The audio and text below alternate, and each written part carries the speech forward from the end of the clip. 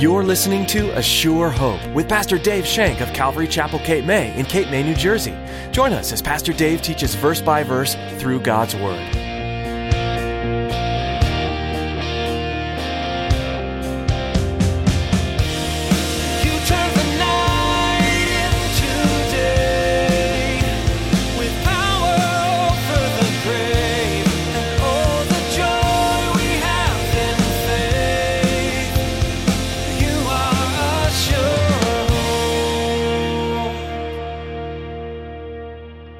We need to have a courageous faith. We need to go back. Everybody, the big talk in church for the longest time, ever since I've been saved, and I hear many churches would say, we're a first century church. Yeah, we believe in the book of Acts. Well, great, because you're going to get a chance to prove it. You're going to get a chance to prove it real soon. Because time is going to come where we're going to need that courageous faith. That courageous faith to stand up for right. We're going to have to be able to say, right is right and wrong ain't. Simply put. We need to stand up for what is right. Have the courage to stand up for righteousness. In today's message from Pastor Dave, he teaches you that as a disciple of Jesus, you need to have courageous faith. There will come a time where you'll need to stand up and be a voice for what is right. Ask the Lord to empower you with boldness and courage. Now here's Pastor Dave in the book of Joshua chapter 2 as he continues his message, The Faith of a Harlot.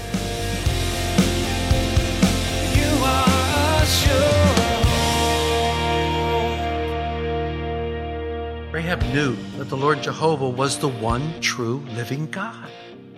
She knew that. And she feared for herself. She feared for her family. And when she heard these great wonders that he had performed, she received the spies. And then the Lord sets up a way where she pleads for her salvation. And yes, she told a lie. Yes, she did. But she hid them faithfully. And then she comes to them. Oh, I know what your God has done for you. I know what your God has done for you. This is very similar to me, anyhow, when in Daniel, when Nebuchadnezzar sees that Daniel isn't killed by the lions. I know what your God did, Daniel. I see it. I see what your God did. Let everybody worship your God. See, when the evidence is there, when the evidence is in our lives, when the evidence is proof that God is alive, people can't resist that. I want that. I want that in you. Why do you have this faith in this God? And we get to show them and demonstrate to them this faith. That's what's happening here. The interesting about it is, and I love it, turn to Exodus 15. Let's read 14 through 16. Verses 14 through 16 in Exodus 15. The people will hear and be afraid. Sorrow will take hold of the inhabitants of Philistia. To the chiefs of Edom will be dismayed. The mighty men of Moab, trembling, will take hold of them. All the inhabitants of Canaan will melt away. Fear and dread will fall on them by the greatness of your arm. They will be as still as a stone till your people pass over, O Lord, till the people pass over whom you have purchased. This was God's plan. God's plan all along was that they would be afraid of them, that they would hear from them, and they would know. Turn forward to Deuteronomy 2, specifically verse 25. After defeating, a rehashing of the defeating of the kings, it says, 25, this day I will begin to put the dread and fear of you upon the nations under the whole heaven. Who shall hear the report of you and shall tremble and be in anguish because of you? God's very words. God is saying, this is what I'm going to do. This is what I'm going to do. I'm going to do this for you. They're going to hear of you coming. They're going to know how great I am because of you. From this, I get a loving, gracious God. A loving, gracious God knowing that they will have a fear of him, and how many will believe in him because of this? How many now will turn to God because of these things? We don't know. Well, we know of one and her family, a harlot named Rahab. Rahab knew the Lord was with his people of Israel, and she trembled. She believed in one God in a city that had a multiple of gods. She knew God as a personal God when she said, I know your God. I know your God. And although Rahab's knowledge, their knowledge of God was meager at best, she acted upon what she knew. She acted upon what she knew. She knew that the Lord would save her, the Lord could save her, and he did. And I'm reminded of a beautiful story in the Gospels, a beautiful story of some woman who had a meager knowledge of God. She had a meager knowledge of who this Jesus Christ was. She had an issue of blood, but she knew in her heart, if I could just touch the hem of his robe, I don't want to talk to him. I don't want to see him face to face. I don't want him to touch me. I just want to touch the hem of his robe. She knew she would be healed. That's the same kind of faith that Rahab is demonstrating here. God takes what you know. God takes the faith that you have. He says, I accept that faith. Let's build on it now.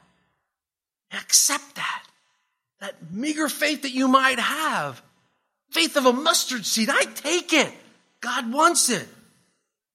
This lady walked through the crowds. I know he's there. I've had this issue of blood for 12 years. I've had it for a long time. All I have to do is touch the hem of his robe. That was her point of faith. The hem of his robe was her point of faith as she reached out and she grabbed it. Jesus said, who touched me? And the disciple says, what are you, crazy? You're in a crowd of 9 million people. Who didn't touch you? I said, no. Something went out of me. The Spirit went out of me. He knew. And he turned. He turned to her and said, and he calls her daughter. He calls her daughter. That's some great stuff. But see, this is Rahab. Rahab had a meager, weak faith. She didn't know a lot about this God, but what she knew, she was willing to tell. What she knew, she was willing to grasp on and say, this is all I know about this God. And God said, that's enough. That's enough. That's enough. If all we knew was that Jesus loved us enough to go to a cross and die on that for our sins, and we accepted that, God would say, that's enough. That's enough. That's what I see Rahab doing here. First of all, we saw her with a faith that was courageous, a faith that was confident.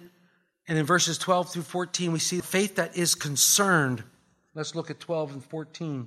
Now, therefore, Rahab is still speaking, I beg you, swear to me by the Lord, since I have shown you kindness, that you will also show kindness to my father's house, and give me a true token, and spare my father, my mother, my brothers, my sisters, and all that they have, and deliver our lives from death.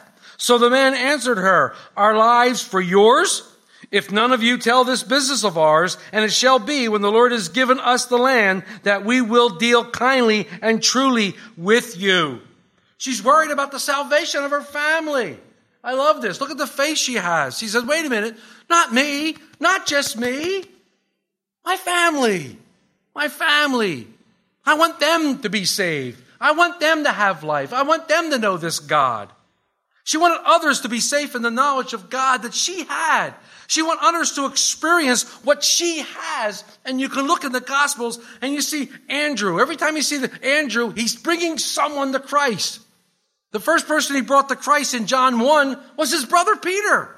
Peter, we found him. Could this be the Messiah? And he takes him in there. The next thing you think, he's bringing a kid. What do you have? Well, I have this kid here with 5 loaves and 7 fishes. Andrew's always bringing someone to Christ, telling people about Christ. The leper in Mark 1. All the lepers ran away except one, and he couldn't keep his mouth shut. Jesus says, don't tell anybody about them. Okay, Lord, he healed me, he healed me. He couldn't keep his mouth shut. You know, Proverbs 11 verse 30 says this, the fruit of righteousness is a tree of life, and he who wins souls is wise. I love that. I love that. How do we win souls? By telling others about Christ, by being concerned for others' salvation. We've talked about this many times in this forum, being others-centered. We want everyone here has family members, children, adult children, grandchildren, whatever, brothers, sisters. We all want our family to come into the knowledge of Jesus Christ. We all want to share with them. So we have a concerned faith for them. And I know most of you have shared your faith. Most of you have shared your faith with somebody in your family. And you've probably been shot down. You've probably been turned off. You've probably even made enemies because you've shared your faith. But you're showing that concern. You're showing that concern. I want you to have this. Don't you understand? Don't you understand? This is what I see that. Rahab needed an oath from these men to assure her. One commentator said she wanted to leave her sinful life and culture and become one of God's people, but she needed assurance. She was afraid. She needed assurance. We may be appalled at the fact that Rahab was a prostitute. We may be appalled at the fact that she was a liar, but the fact is she was not saved by her works. She was saved by her faith. She was saved by the faith she had in God and God alone. She didn't even put faith in the men. She had her faith, and it was in God. She knew who God was. She knew who she was, and she trusted God for her very life. She knew she wasn't worthy. She knew what she did for a living. She knew it. But she also knew God was God. So she had a courageous faith. She had a confident faith. She had a concerned faith. And finally, she had a covenant faith. A covenant faith. Let's read the remainder of the chapter from 15 through 24. Then she let them down by a rope through the window, for her house was on the city wall. She dwelt on the wall. And she said to them, "Get to the mountain, lest the pursuers meet you. Hide there 3 days until the pursuers have returned. After it you may go your way." So the men said to her, "We will be blameless of this oath of yours, which you have made us swear, unless when we come into the land, you bind this line of scarlet cord in the window through which you have let us down. And unless you bring your father, your mother, your brothers, and your father's household to your own home. So it shall be that whoever goes outside the doors of your house into the street, his blood shall be on his own head, and we will be guiltless. And whoever is with you in the house, his blood shall be on our heads if a hand is laid on him. And if you tell this business of ours, then will we be free from our oath, which you have made us swear." Then she said, "According to your words, let it be." And she sent them away, and they departed and bound the scarlet cord in the window. They departed and went into the mountain and stayed there 3 days until the pursuers returned.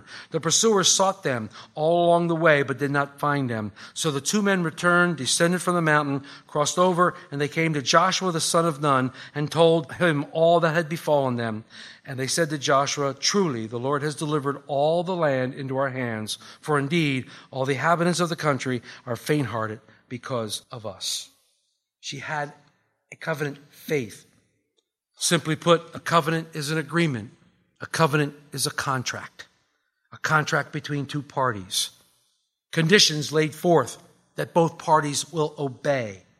Many covenants spoken about in the scriptures. Many covenants. The covenant with Abraham, covenant with Israel, the covenant with David, and of course there's the new covenant with Jesus Christ. The men made a covenant with Rahab. And in these other biblical covenants, God appointed some physical or material token to remind the people of what they promised. There was some sort of thing that reminded the people of what they promised. An example would be the Abrahamic covenant. There was circumcision as a reminder. With Noah, the covenant was a rainbow as a reminder. With Israel, it was the promised land. With us, it's the blood of Jesus Christ. It's the blood of Jesus Christ. That's the new covenant. In the case of Rahab, the spies instructed her to hang a scarlet cord out the window of her house. This would identify her house as being safety. The scarlet cord was a signal that her house was to be spared. And despite Rahab's desires, despite her faith, despite the promises of the spies, she would have perished if she didn't trust in the blood-red scarlet. She would have died if she didn't trust in the blood-red scarlet, the cord which was to hang out her window. Without the scarlet cord, she would not have been saved. The color is obviously significant of 2 things. Reminds me of the blood on the doorpost when they left Egypt, the Passover. Everybody who was in the house was safe as the angel of death passed over them. And it obviously reminds us of the blood of Jesus Christ. Obviously reminds us that we are saved only by that blood. We are cleansed from our sins. As early as the 1st century, commentators said that the scarlet cord was a symbol of Jesus. But it's important to note here that Rahab and her family were saved by faith in the God of Israel, not by faith in the scarlet cord. They were saved by faith in God. Hanging the cord was evidence of her faith. God told them to hang the cord, and that was evidence of our faith. It's just like posting the doors, like I said, the faith that they had to put blood around the doorpost. In fact, they did that by faith. I love in John 3:14, I love the story. We've talked about it many times. It's a great story. The story of the nation Israel when they're struck by the plagues of snakes. And they were dying by the thousands. Moses interceded for them and said, Lord, they're dying. What can I do? He said, make a bronze serpent. Nehushtan, thing of bronze. Make a bronze serpent and put it on a pole and set it before them. If anybody bit by a snake and they look at the bronze serpent, they'll be healed. The bronze serpent became a point of faith because they knew God would heal them. It was God that was doing the healing, not the bronze serpent. It was God that was doing the healing. They were bit by a snake. And if someone was bit by the snake and said, I'm not looking at no bronze serpent, they were dead. Someone who was bit by the snake and they looked at the bronze serpent, they were healed. Why is that in John 3:14? Because Jesus says the same thing. Just like Moses lifted up the serpent in the wilderness, the Son of Man be lifted up. And as we see him high and lifted up on that cross, and we believe that he is dying for our sins, we too will be saved. Remember, as we studied Romans 2, the Jews believed in the ritual of circumcision for salvation. They believed that was salvation. They didn't believe, and they missed completely the spiritual application of circumcision. Many today depend upon their baptism. They depend upon the rituals. Even many today come and they partake of the Lord's Supper, not knowing what they're doing. But because it's a ritual, they partake it, thinking somehow that is going to save them. Thinking somehow that is going to help. But their faith is in vain. Rahab had faith in the Lord and in him alone to save her. She had faith in his promises. If he promises something, he'll do it. Look what he did for the children of Israel. That was her proof. And she had more proof than she needed. She knew that he was capable and had the ability to keep his promises. Are you sure of the Lord today that he keeps his promises? That his yes is yes and his no is no. Are you sure of that today in your Christian walk? Because that alone will make you victorious. Knowing that the Lord is not slack in his promises. What can we say about the victorious Christian? The victorious Christian is not ashamed of their faith. He's courageous and he's bold in his faith. He knows what God has done for him. He knows who he is or who he was, but he knows that. No one has to remind me of my sin. Trust me, I remind myself every single day of my life. No one has to remind me from whence I've come. So I know me, but I also know God. I know his saving hand is not slack.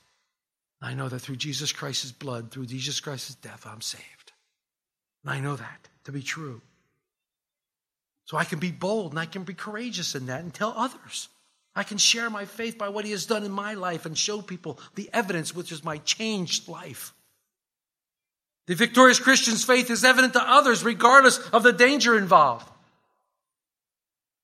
The Supreme Court has met. They've heard the cases. I think they're still going to hear more. They've heard the cases on same-sex marriage. They've heard the cases. Right now, the Supreme Court is like this. It seems like they're 50-50. Seems like they're 50-50. We don't know which way they're going to go. Everybody thinks we know which way they're going to go, and probably they're going to go the way we don't want them to go. But I love Franklin Graham. Franklin Graham's telling people that, hey, if it goes the way we think it's going to go, if they approve same-sex marriage, then we, the church, we, the pastors of the church, we will be in civil disobedience because we will not do it. We will not do what we're told to do. That's going to take courage. Do we have faith like that? Do we have faith like that? I pray that we do. I pray that the Holy Spirit would give us faith like that. It would help us to have faith like that, to draw on that. We have an amendment to our Constitution here and to our bylaws here at Calvary Chapel, Cape May, as to who we will marry, who can perform a marriage. And it has to fit and match our tenets of faith that we have at Calvary Chapel. We have that. We've had it for over a year. It's been part of our bylaws. Will that stand up? I don't know. In a federal law, I don't know.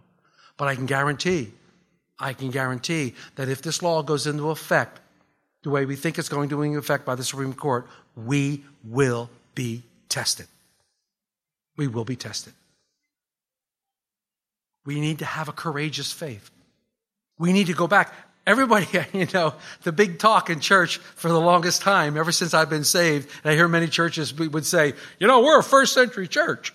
Yeah, we believe in the book of Acts. Well, great, because you're going to get a chance to prove it.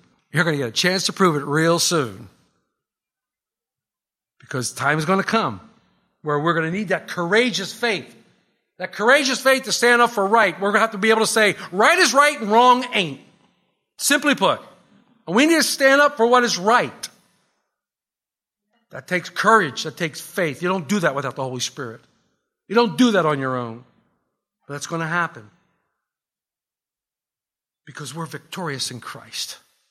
We're victorious in the one who has been victorious above all. If God be for us, who can be against us? The victorious Christian has a courageous faith. The victorious Christian has a concerned faith. I'm concerned for my family. I'm concerned for people. I'm concerned for you. I'm concerned for those people across the street. I'm concerned for those people who I know are not saved. I'm concerned. I want them to come into God's kingdom. I want to experience the life that I have. I want them to know Christ and be forgiven of their sin. I'm concerned for the world. The victorious Christian has a confident faith. I'm confident in what God can do because I know what God did. I'm confident because He's given me evidence time and time and time again. I am confident in Him. I'm not confident in me, but I'm confident in Him. What did Paul say? Being confident of this very one thing, He who began the work in you will be faithful to complete it until the day of Jesus Christ. Paul's confidence wasn't in himself. Paul's confidence was in the one who could do it. That's where my confidence is. And I'm confident in my covenant faith with Jesus Christ because of His blood. I am confident that His blood was enough to cleanse me from my sin. I'm confident in that. This is what the victorious Christian does. He places his faith in the Lord, and he places his faith in the Lord's ability to accomplish anything that concerns him, anything that's going on, most of all, salvation. Most of all, salvation. All that was taken care of on the cross. And we place our faith in Him who died for us. So what happened to Rahab? What happened to this harlot? What happened to this prostitute who God took 3 days to bring into His kingdom, to give her a spot in heaven? Well, she married a prince of Judah. She married a prince of Judah, and you can find her in the lineage of King David and the lineage of Jesus Christ Himself. Wow. There are 3. It's interesting that when you read the genealogy in the New Testament, there are very few women on that list, but there's 3 offhand. One of them is Rahab. The other one is Ruth. The third is Bathsheba, David's wife. But the beauty to it is Jesus came to identify with sinful man.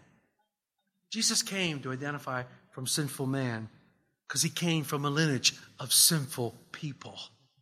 But He was sinless. He was sinless.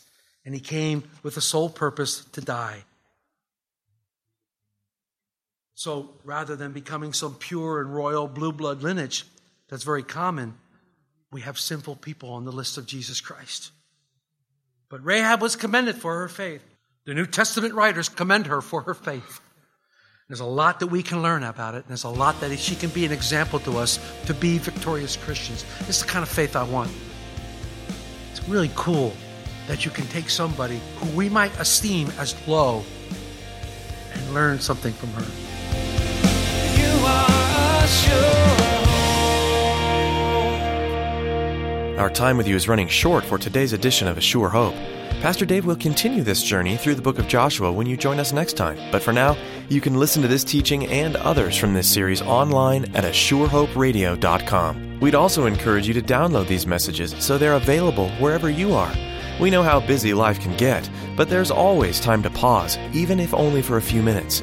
Those short breaks could be filled with the study of Scripture, getting to know God better through His Word. You can also subscribe to our podcast on iTunes, gaining access to the latest messages as soon as they're posted.